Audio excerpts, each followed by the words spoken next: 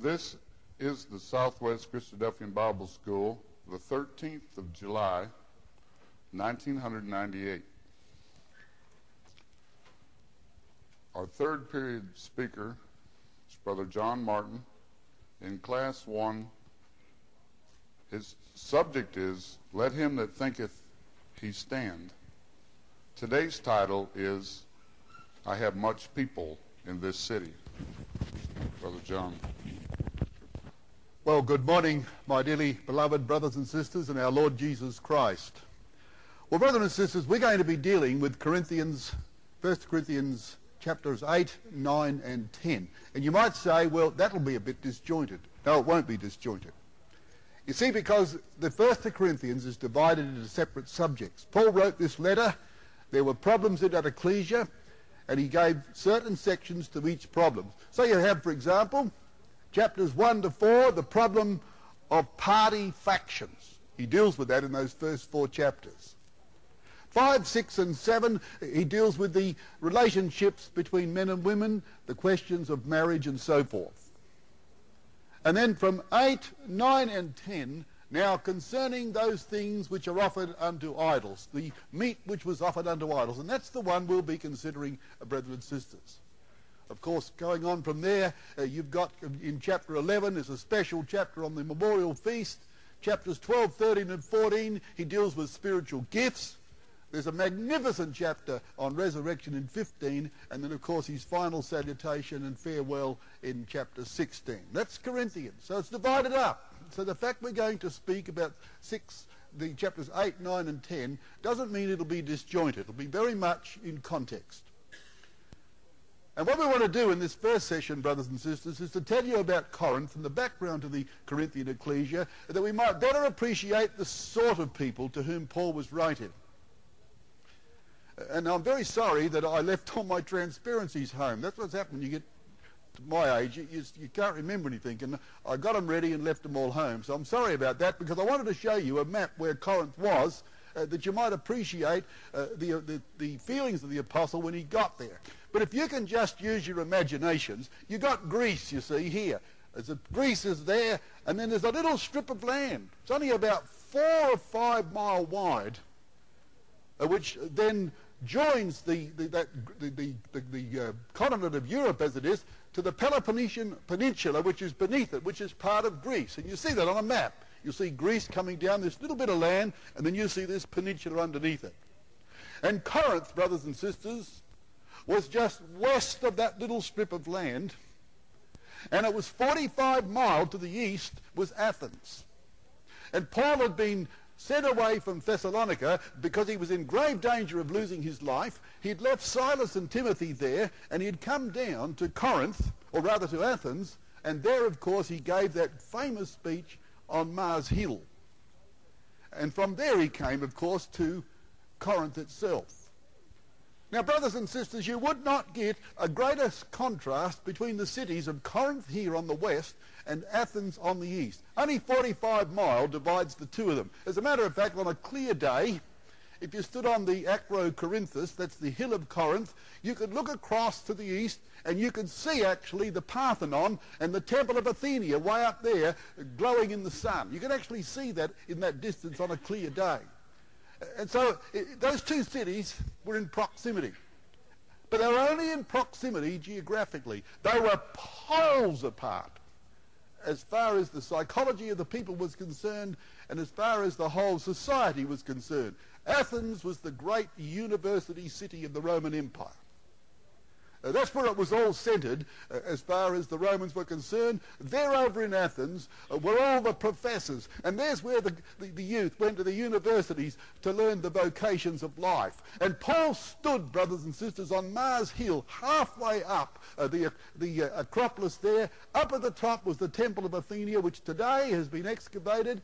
And you can see there still standing part of that great temple, worshipping the God of wisdom and love. And Paul stood on this little bit of ground about the size, twice the size perhaps of this platform, Mars Hill. And it was our privilege to stand there. You'd only have to be feet from where he was.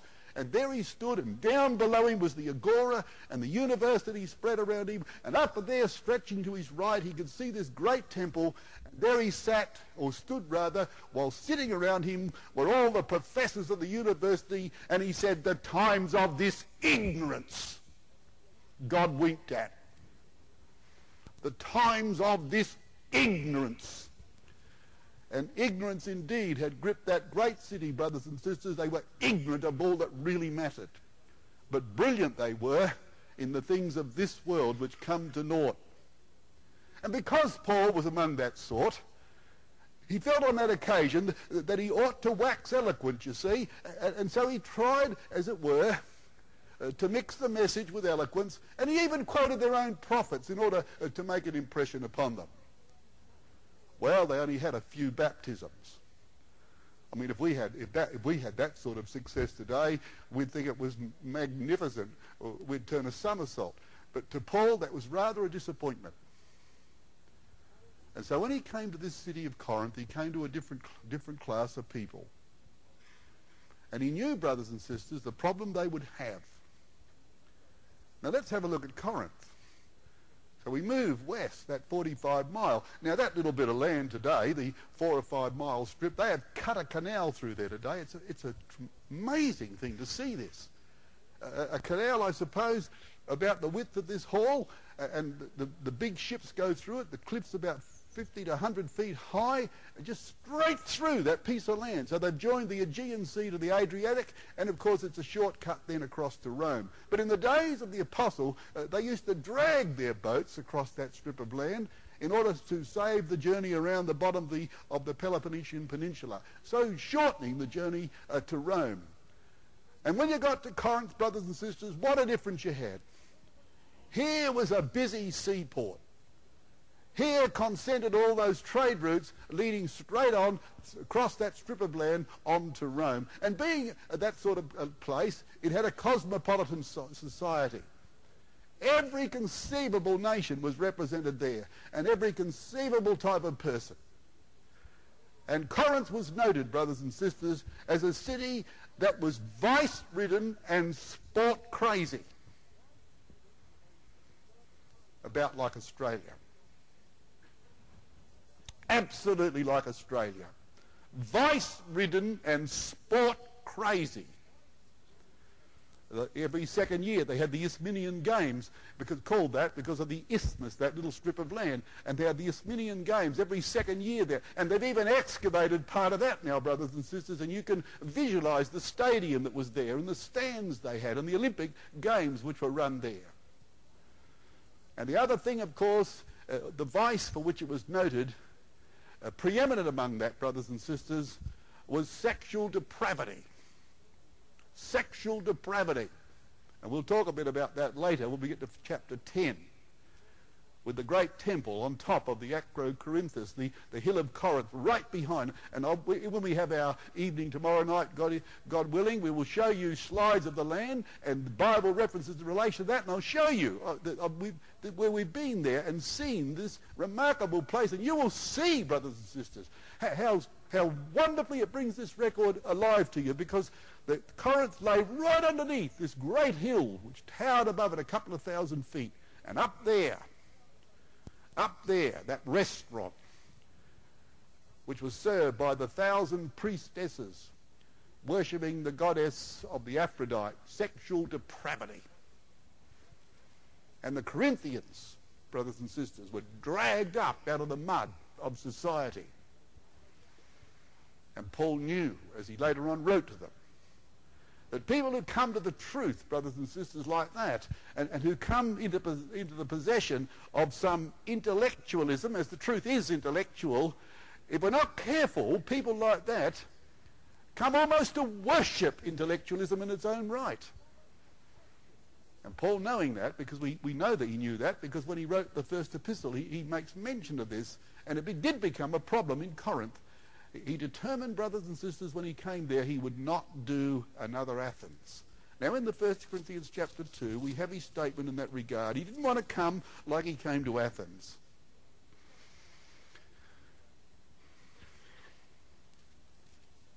In the 1 Corinthians chapter 2, he says this. In verse 1, "And I, brethren, when I came to you, came not with the excellency of speech or of wisdom, declaring unto you the testimony of God. For I determined not to know anything among you save Jesus Christ and him crucified. And I was with you in weakness and in fear and in much trembling. And my speech and my preaching was not with the enticing words of man's wisdom, but in the demonstration of spirit and of power, that your faith should not stand in the wisdom of men, but in the power of God. And he knew, brothers and sisters, that if he was to transport that speech from Athens here, it would have a wrong effect upon these people, and they would become to worship eloquence and intelligence in its own right, which they did in the case of Apollos. And so he says, listen, I know nothing among you save Jesus Christ and him crucified. Now that didn't mean that all he spoke about was the atonement, because he didn't. It wasn't subject matter he's talking about, but attitude of mind. And Jesus Christ and him crucified, brothers and sisters, is the flesh displayed for what it is. Weak, fear and trembling. And our Lord, brothers and sisters, was reduced to tears, of much crying. He prayed unto his God, who delivered him out of death. And he crucified this body. And he was the most wonderful man that ever lived, the most brilliantly intellectual that the world has ever seen, coming from God as he did. And that's what he thought of the flesh. And Paul said, that's the dominating factor when I'm coming to you. And I'm not there to present myself. He says, I'm not going to display my eloquence and power of speech. He said, but I'm going to demonstrate to you what really is powerful. And he did that, brothers and sisters, among them. Now in the 18th chapter of Acts, we have the background to the establishment of that ecclesia. When Paul came there, he would think to himself, well, the quicker I get out of this place, the better. He could hardly conceive, brothers and sisters, that God would have any people in this city. And so we read in the 18th chapter of Acts and verses 9 and 10, then spake the Lord to Paul in the night by a vision. Be not afraid, but speak and hold not thy peace, for I am with thee, and no man shall set on thee to hurt thee, for I have much people in this city. Now, brothers and sisters, the appearances of the Lord to Paul in his lifetime were rare. They were very rare. And they only happened when occasion called for it, when matters had reached a climatic point, when it was needed. And Paul would be in that city and he would see it. A bubbling cauldron of vice and madness, and people coming and going. And he would think, who on earth would ever believe the gospel in this city? And because the Lord would know that Paul was in a deep state of depression, he appeals to him. Paul, he said, I've got a lot of people here. What an astonishing comment that would have been to the apostle. So much so that he spent 6 months there, we read in this record. He spent 6 months there, and the record says he sat there, quoting the Greek. He dwelt, it says, 6 months, but the Greek says he sat there for 6 months, almost making it like his headquarters. And God gave him help, brothers and sisters, because we read in verse 1 that after these things Paul departed from Athens and came to Corinth, and found a certain Jew named Aquila, born in Pontus, lately come from Italy, with his wife Priscilla, because that Claudius had commanded all Jews to depart from Rome, and he came unto them. Now here's a remarkable set of circumstances. Claudius had told the Jews, get out of Rome. What for? We don't know, but archaeologists tells us that records have been turned up from Claudius stating that there was some sort of an insurrection about one called Chrestus, which they say could have been a reference to the Lord Jesus Christ. And perhaps it was that Aquila and Priscilla had been ejected from Rome because of their belief in that. They're Jews. And these are a remarkable couple in the Bible. Aquila, whose name means an eagle, and Priscilla, whose name means a little old woman. And you know, brothers and sisters, they were a remarkable couple. You find them here, you find them in Rome, you find them in Ephesus, and you find them in Paul's final letter that he ever wrote before he was executed, and telling Timothy to stick with them because they were a good couple in the truth. You know, they're mentioned 6 times in Paul's writings. And in the authorized version, you'll notice that Aquila is mentioned 3 times and Priscilla is mentioned 3 times first. He's mentioned 3 times first and she's mentioned 3 times first. Now, brethren and sisters, it's extraordinary that she's mentioned at all. I mean, Peter's wife accompanying him, we learn from the 1 Corinthians 9, and the other apostles. Their wives accompanied them on their journeys. We don't even know their name. But we know her name. And not only that, we find her mentioned 3 times out of the 6. That's in the authorized version. But in the Greek text, in this chapter, in verse 26, where she appears second, she should appear first. So she's 4 times mentioned in front out of the 6 times that they're mentioned. Why that she's mentioned at all is astonishing. And in this context, when they came across this Apollos, an eloquent man and mighty in the scriptures, and it was Priscilla and Aquila that took him aside and taught him the way of God more perfectly. More perfectly. A man that was skilled in the baptism of John, who had come from the seat of learning in Alexandria with its 775,000 volumes of books, a man who was a brilliant orator and a wonderful debater, and Priscilla and Aquila took him aside and taught him the way of God more perfectly. And it would appear, brothers and sisters, to me that this woman perhaps was the sharper minder of the 2.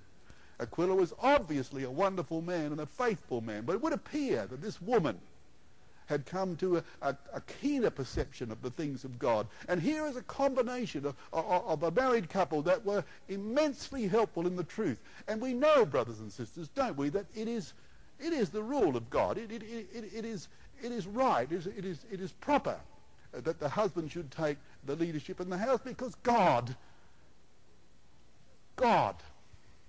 is a father, not a mother.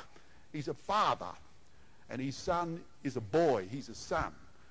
And so it's proper that should be maintained in the house. It doesn't mean that the women are second-grade citizens by any means. It means they are complementary, brothers and sisters, to what goes on in that house. But there are exceptions to that rule. And when that happens, if it happens in your home, sisters, then you have a right, of course, and it's proper that you should assist your husband if he cannot see the things clearly as you do. But do it discreetly. And do it with love. And with due consideration of the feelings of that man who has a God-given right to be seen as the leader of his house. And I've got no doubt in my mind at all that Aquila and Priscilla got through life marvelously, because she would have been a very wonderful person who would have been keenly sensitive to her husband's feelings. But nonetheless, there she is. Now it says they worked together, they wrought together. And you know, that was good for the Corinthians, because in the 1 Corinthians chapter 4, brethren and sisters, or shall we say 2 Corinthians, that might be a better reference. In the 2 Corinthians chapter 4, the apostle wrote to the Corinthians like this. And I'll tell you the reason why he had to write this. In the 2 Corinthians 4, verses 7 to 9, he said, "But we have this treasure..." That's not the one I'm looking for. Where is the one? Oh, sorry. It's the 2 Corinthians 11, 7 to 9. He said this: "Have I committed offence in abasing myself that ye might be exalted, because I have preached to you the gospel of God freely? I robbed other ecclesias, taking wages of them to do you service. And when I was present with you and wanted, I was chargeable to no man. For that which was lacking to me, the brethren which came from Macedonia supplied. And in all things I have kept myself from being burdensome unto you, and so will I keep myself." And so he wrought with these two in their occupation as tent makers in order to be free from the Corinthians. Why would he do that? Because of the very reason, brothers and sisters, I mentioned earlier, that when you get people that are dragged up from the dregs of humanity and had nothing and knew nothing, and suddenly they're in the truth, which has for its base intellectualism of the finest sort, because we've all got to learn something. And then, of course, it produces men and women who are outstanding examples. And if we're not careful, we can become to worship both the intellectualism and the personalities that present it. And that's what happened to the Corinthians. So when the Judaizer came along with his high-sounding phrases and his self-praise of his brilliance in the law of Moses and his lofty approach and looking down upon them in a demeaning way, they gloried in that. And when he asked for expenses, why, they said, that was, of course, in due regard for his dignity. And when Paul came and worked with his own hands and refused their expenses, they were offended because they felt that was below his dignity. And he ought to realize what position that he had. And that's exactly the reason why Paul did work with his own hands, because he didn't hold that view, brothers and sisters. It's odd, isn't it, how people think like that? But they do, you know. Most people are glad when you say you don't want your expenses, but the Corinthians were offended because they felt that was beneath the apostles' dignity, and he ought not to do that. Now, Luke is a brilliant historian. But that's what he is. He's a historian. We need to know that. You see, he's not one of those apostles who wrote from the Bible expounding it, as Paul would. He'd say, it's written here and it means that. And he would stretch that out, those lessons. It would be wonderful to see him do that. But Luke's not like that. He's writing a history to this Roman dignitary called Theophilus. So he told him in the Gospel of Luke that there's the story about Jesus. He set in order the things concerning the Lord Jesus Christ. In the Acts of the Apostles, he said to this Theophilus, he says, here's the Acts of the Apostles, of all that Jesus began to do and to teach. So Acts is an extension of the work of the Lord Jesus Christ. And the history of Acts can be pinpointed with relative accuracy to be a period, brothers and sisters, of 33 years. So here is an extension of the work of the Lord. But knowing him to be an historian, what we've got to watch is this, that Luke doesn't stop to expound the Old Testament, but he drops in a word, a sentence, in a couple of places, 2 places I know, a number, in which he's telling you to have a look at the Old Testament, and back there you'll see a comparable history out of which this is growing, to which this is related. And we got one of those gems here, because he said these people were tent makers. Why bother to tell us that? Later on, we won't come to this, but if we were doing the Acts of the Apostles, I could tell you why he said that Paul was taken to a street called Straight. And that's out of the Old Testament too. And that's the only street named in the Bible by this historian. Because he wants us to see that there's something going on here. Now, if you turn to Isaiah 49, brothers and sisters, you'll see a remarkable thing. And if we had the time to develop this, I could show you that Paul's work, personally, individually, is set out in the book of Isaiah. It's all here. Paul didn't know it at the time. But when he was converted by the Lord drew his attention to this prophecy, and Paul is in here, personally and individually, and he was astonished to see that. That's why he was to write to the Romans and said, I magnify my office. He was a subject of Bible prophecy, personally and individually. And that was revealed to him when he was arrested by the Lord on the way to Damascus. But you see, Paul being in here, so is a lot of Paul's works in here. Chapter 49 of Isaiah is about a woman. She's called Zion. She represents the children of Israel.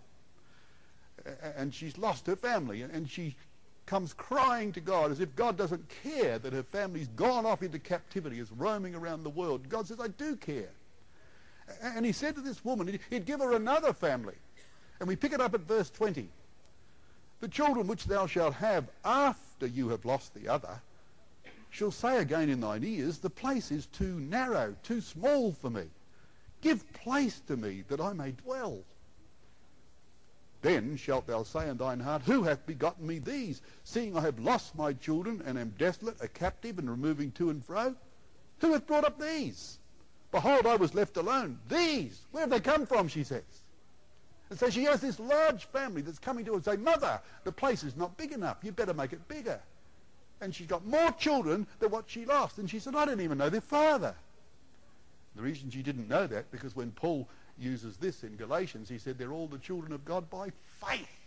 And she thought they were by law. But they were not. And where have they come from? Verse 22. Thus saith the Lord God, behold, I will lift up my hand to the Gentiles. And so here comes the Gentiles. And when we turn the page to chapter 54, we find that one of the figures that Isaiah uses for the calling of these Gentiles, there will suddenly be a big influx of them, increasing the family of God enormously over a short period of time. We read in Isaiah 54, Sing, O barren, thou did not bear. Break forth into singing and cry aloud, thou that didst not travail with child. For more of the children of the desolate than the children of the married wife, saith Yahweh. Now look at that. Here's a woman who never went through the pains of childbirth. A woman who couldn't have children. And all of a sudden, she's got a large family. And what's she going to do? Enlarge the place of thy tent and let them stretch forth the curtains. Brothers and sisters, the figure of the inclusion of the Gentiles in Isaiah's prophecy, increasing the family, is enlarging tents. And it's only said of Aquila and Priscilla and the apostle that they were tent makers. And not only that, but Aquila and Priscilla are mentioned of having lived in Rome.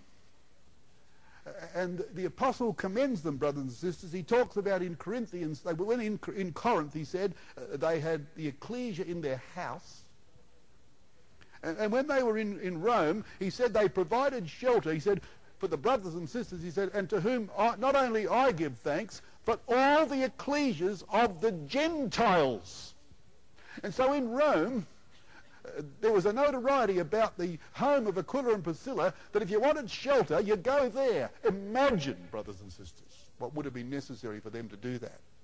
And especially that applied to Gentiles, and here were Jews protecting Gentiles, not only from the authorities of the day, because they were now in Christ, but from the bitterness and hatred and envy of their own people.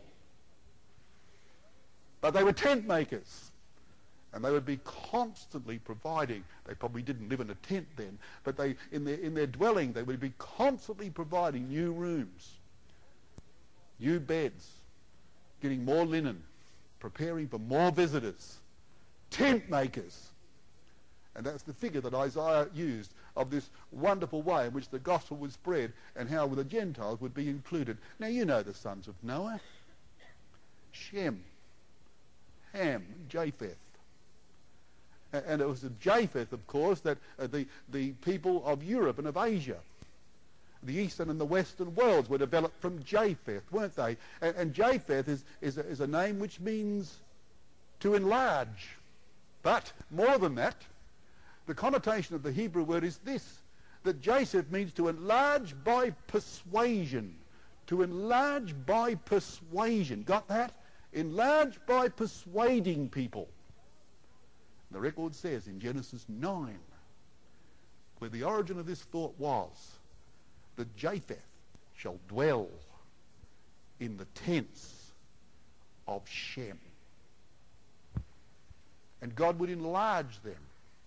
Well, if you're going to enlarge your people, you don't put them in other people's tents, do you? You say, buy bigger ones yourself. But no, Japheth shall be enlarged by persuasion and dwell in the tents of Shem.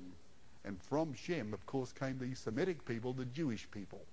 And right back there in Genesis, the germ of that idea, that figure was there, spread through Isaiah's prophecy, and Luke tells us, of all people, that they were tent makers.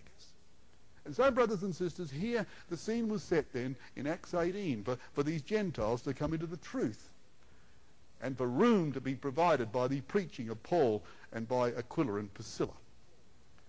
Now, verse 5 of Acts 18 says this, or verse 4, that Paul reasoned in the synagogue every Sabbath and persuaded the Jews and the Greeks. Of course, you start in the synagogue because it's the Jew first, and then to the Greek. But not only that, brothers and sisters, you see, It'd be the best place in the world to start, because here are people that have the basics of the Old Testament firmly fixed in their mind. You got a head start in that synagogue.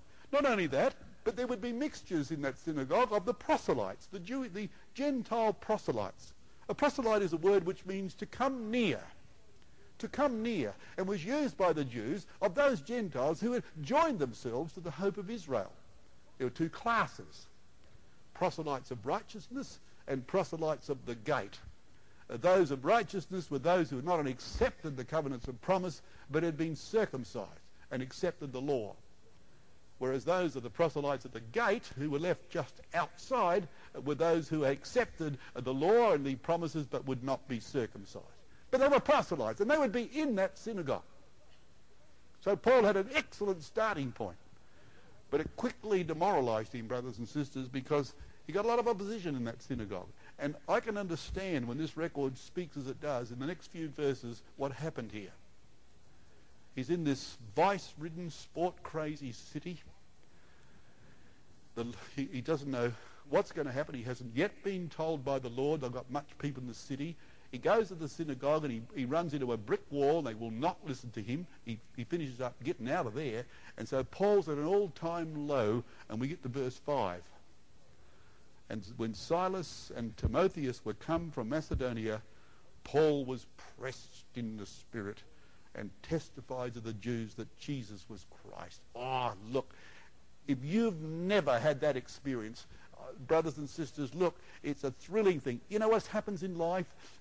We are gregarious people, most of us, because we're Christadelphians. We love company. We love to be encouraged by others. People say, John, you know, you encourage people. Yes, I do. But I tell you, brothers and sisters, if I didn't get encouragement, you'd get none from me. I desperately need the company of my brothers and sisters. I could never, ever live in isolation. I would drift from the truth. There's no question of that. I need people to tell me and to enthuse me. And I can imagine the apostle, when Silas and Timotheus came down, pressed in the Spirit, you know, Rotherham translates that, urged on in the word. Urged on. With these two wonderful fellows who had been left at Thessalonica while he was sent away for the fear of his life. And among them, Silas, of course, and little Timothy. A little Timothy, brothers and sisters. You know, if you're an artist, with the information that you've got in the Bible, you can paint him. You know more about him, perhaps physically and characteristically, than you do than most people in the Bible. Little Timothy, who only weeks was taken from under the roof with his grandma and his mother, whose father had obviously gone off, who was a Greek, and had gone off and left the two women to bring this little fellow up. A little boy that was thin as a rake, bones sticking out, and a little pale complexion, and timid as anything, you know, shy as anything. Paul said to the Corinthians, don't you dare frighten him. That's what he was like. And he writes to Timothy about the old wives' fables, that there were all the old women fussing over him and saying, Timothy, you ought to do your daily dozen. Pick up the weights and do a bit of running and walking for your physical physique. And Paul says, you know, that doesn't profit for all time. This is the sort of thing. And he wouldn't drink nothing but water. Oh, no way would he drink anything but water. And Paul says, look, a little wine won't hurt you, Timothy. And so and he's often infirmities. Little boy had indigestion because he had a nervous disposition. You can absolutely paint him. And he was left at Thessalonica, brothers and sisters, to exhort them that they should not be moved by these things of persecution, of the threat of death. That he was stood there to exhort them not to be moved by these things. Imagine that kid. Imagine him coming. And what was the wonderful attribute that he had? Paul said, I haven't got a man in the world like him, he told the Philippians. I've got no one souled, to quote the Greek, one souled with me in this respect. His outstanding virtue, brothers and sisters, is that he never knew that Timothy existed. He thought nothing of himself. There was nothing of himself to think about. And he gave his whole life for other people. His own existence never entered into his mind. I have no man one souled with me who will naturally care for your state. For all men seek their own and not the things which belong to Jesus Christ. But he's not like that. And I can imagine that little kid coming down with Silas and now has gone out into this big, wide, terrible world and have faced this world and left by his beloved spiritual father in the truth to fight the good fight of faith, this little timid fellow, and he arrives and Paul sees him and is urged on in that Bible by the very spirit of that boy and by Silas, brothers and sisters. It's a marvelous little picture that Luke is painting here for us of the way in which we can help each other.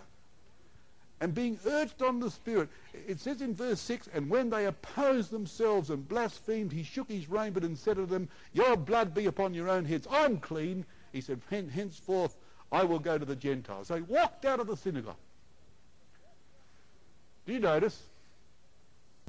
They didn't oppose the Apostle Paul at all. They opposed themselves. You know, it says concerning the Lord Jesus Christ, when the Pharisees and the common people gathered to him over the question of who or what John was, when John sent a message, art thou he that should come, or do we look for another? And when the messengers of John had gone away, and there was a little smirk on the people's faces, perhaps because they said, oh, who would have thought that John the Baptist would doubt? You know, you see, oh, we're all weak, aren't we? And he swung around. What did you go out to see? A reed shaken in the wind? What did you go out to see?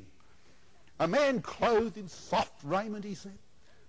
And he gave him a stinging rebuke about John. But you know, brothers and sisters, when he had finished, the common people reduced to tears. But the Pharisees turned away. The margin says they frustrated the grace of God within themselves. John's name means the grace of God. They could see. They could see by the very way that he came, the example of singleness that he set, of separation, of dedication to no other distraction but God's word. No distraction. They knew the message, that a voice had come crying, in the wilderness prepare the way of the Lord. This is the way it's got to be done. Isolation from all the distractions of the world. That was the message, and they knew that. And they frustrated the grace of God in here. They opposed themselves. And there are other examples of that. Paul wrote to Timothy and told him to be gentle unto all men, apt to teach, that those who oppose themselves, he said, might be recovered. And when Paul walked out of that synagogue, what a tragedy it was that these people had brought down upon their own head their own condemnation when every opportunity was given them to succeed in life, brothers and sisters. We don't give up when we are exasperated. If we have to give up, brothers and sisters, it's because other people won't respond. And so Paul came out of that place and he went next door in verse 7. It says he departed thence and entered into a certain man's house named Justus. It says one that worshipped God. Now that is an expression used of Gentiles. See, all the Jews purported to worship God because they were Jews. But when a Gentile was a proselyte, it says he was a worshipper of God. So this man, Justus, was not a Jew, but he lived next door to the synagogue, right next door. And Paul goes in there, into that man's place, and what happens? Verse 8, and Crispus, the chief ruler of the synagogue, believed. And so from the next door neighbour's place, he converts the ruler of the synagogue. Now in the 1 Corinthians chapter 1, Paul makes mention of him. In the 1 Corinthians chapter 1, he makes mention of him. He said, look, he said, I thank God that this is verse 14, I thank God that I baptized none of you but Crispus and Gaius. So Paul took the personal trouble to baptize Crispus because it was an important convert, brothers and sisters, right next door to the synagogue. Can you imagine it? Can you imagine us going to the Vatican in Rome and trying to convince the Pope and all his followers concerning the Lord Jesus Christ and the truth of that, and we'd be thrown out and we'd go right next door to the Vatican? Well, you wouldn't imagine the Pope had come to the truth, would you? But what if one of his chief cardinals did? And here's Crispus, the ruler of that synagogue. He's in the truth. And what happened then? Oh, it says in verse 8, and many of the Corinthians, hearing, believed and were baptized. It became a tremendous impetus, brothers and sisters, for them to accept the truth, you see, and come, of course, to be baptized. This is what happened there. Now, Luke says in verse 11 that he was there about a year and 6 months, teaching the word of God among them. And the margin says, for the word continued, it says he sat there. He sat there for that 18-month period, and making it his headquarters throughout Achaia. Well, of course, the Jews can't stand that. So in verse 12, when Gallio was the deputy of Achaia, the Jews made insurrection with one accord against Paul and brought him under the judgment seat, saying, "This fellow persuadeth men to worship God contrary to the law." Now, brothers and sisters, have you ever noticed that in the Acts of the Apostles, when Paul defended himself against these Roman governors, you ever notice there's one common factor in all of them? You see, this was the point. He was the point. The Jews wanted to put a stop to this. They couldn't do it in their own right. They could incite the people to riot and rebellion, but in the end, the Roman governors would quell the riot, and in most cases, the Jews themselves would suffer because of it, and people would lose their lives because they were the ones that had instigated the riots. So they were limited to what they could do about this crazy Paul, who was, to their opinion, apostate from the truth. So they dragged him before the Roman governors, Gallio, Felix, Festus, Agrippa. And Paul said the same thing in front of all of them. There's a common factor in all his speeches. And it was this, that the Romans, you see, would put their Roman stamp and seal of authority upon anybody's religion. So you took it to Rome and you got it approved as an approved religion. And when the Romans approved you to preach your religion, you could do that freely in the Roman Empire, and you did it under the protection of the Romans. Judaism, which is a term meaning the Jews' religion, was an authorized religion in Rome. The Jews were free to have their synagogues everywhere. Not only free to do it, but the Romans were bound to protect them, brothers and sisters, while they preached Judaism.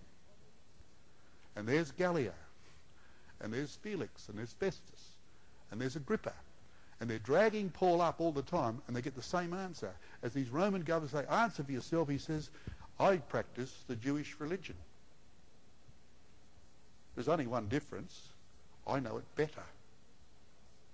I quote their Bible. After the way which they call heresy, so worship I the God of my fathers.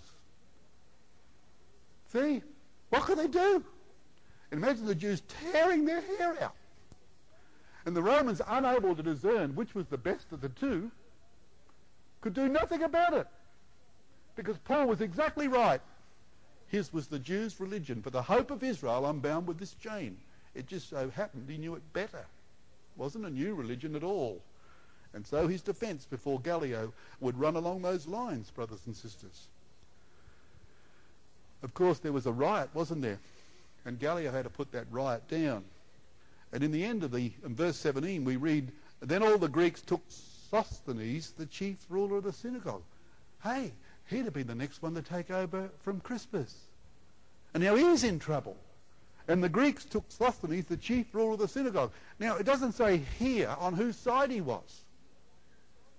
But you look how Corinthians opens, brothers and sisters.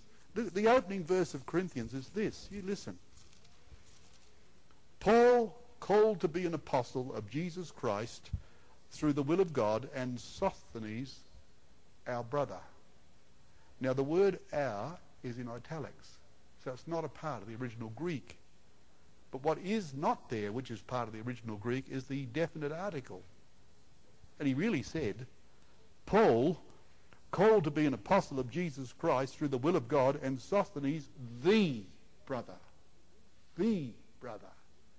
And he stood, brothers and sisters, as a monumental victory for the truth.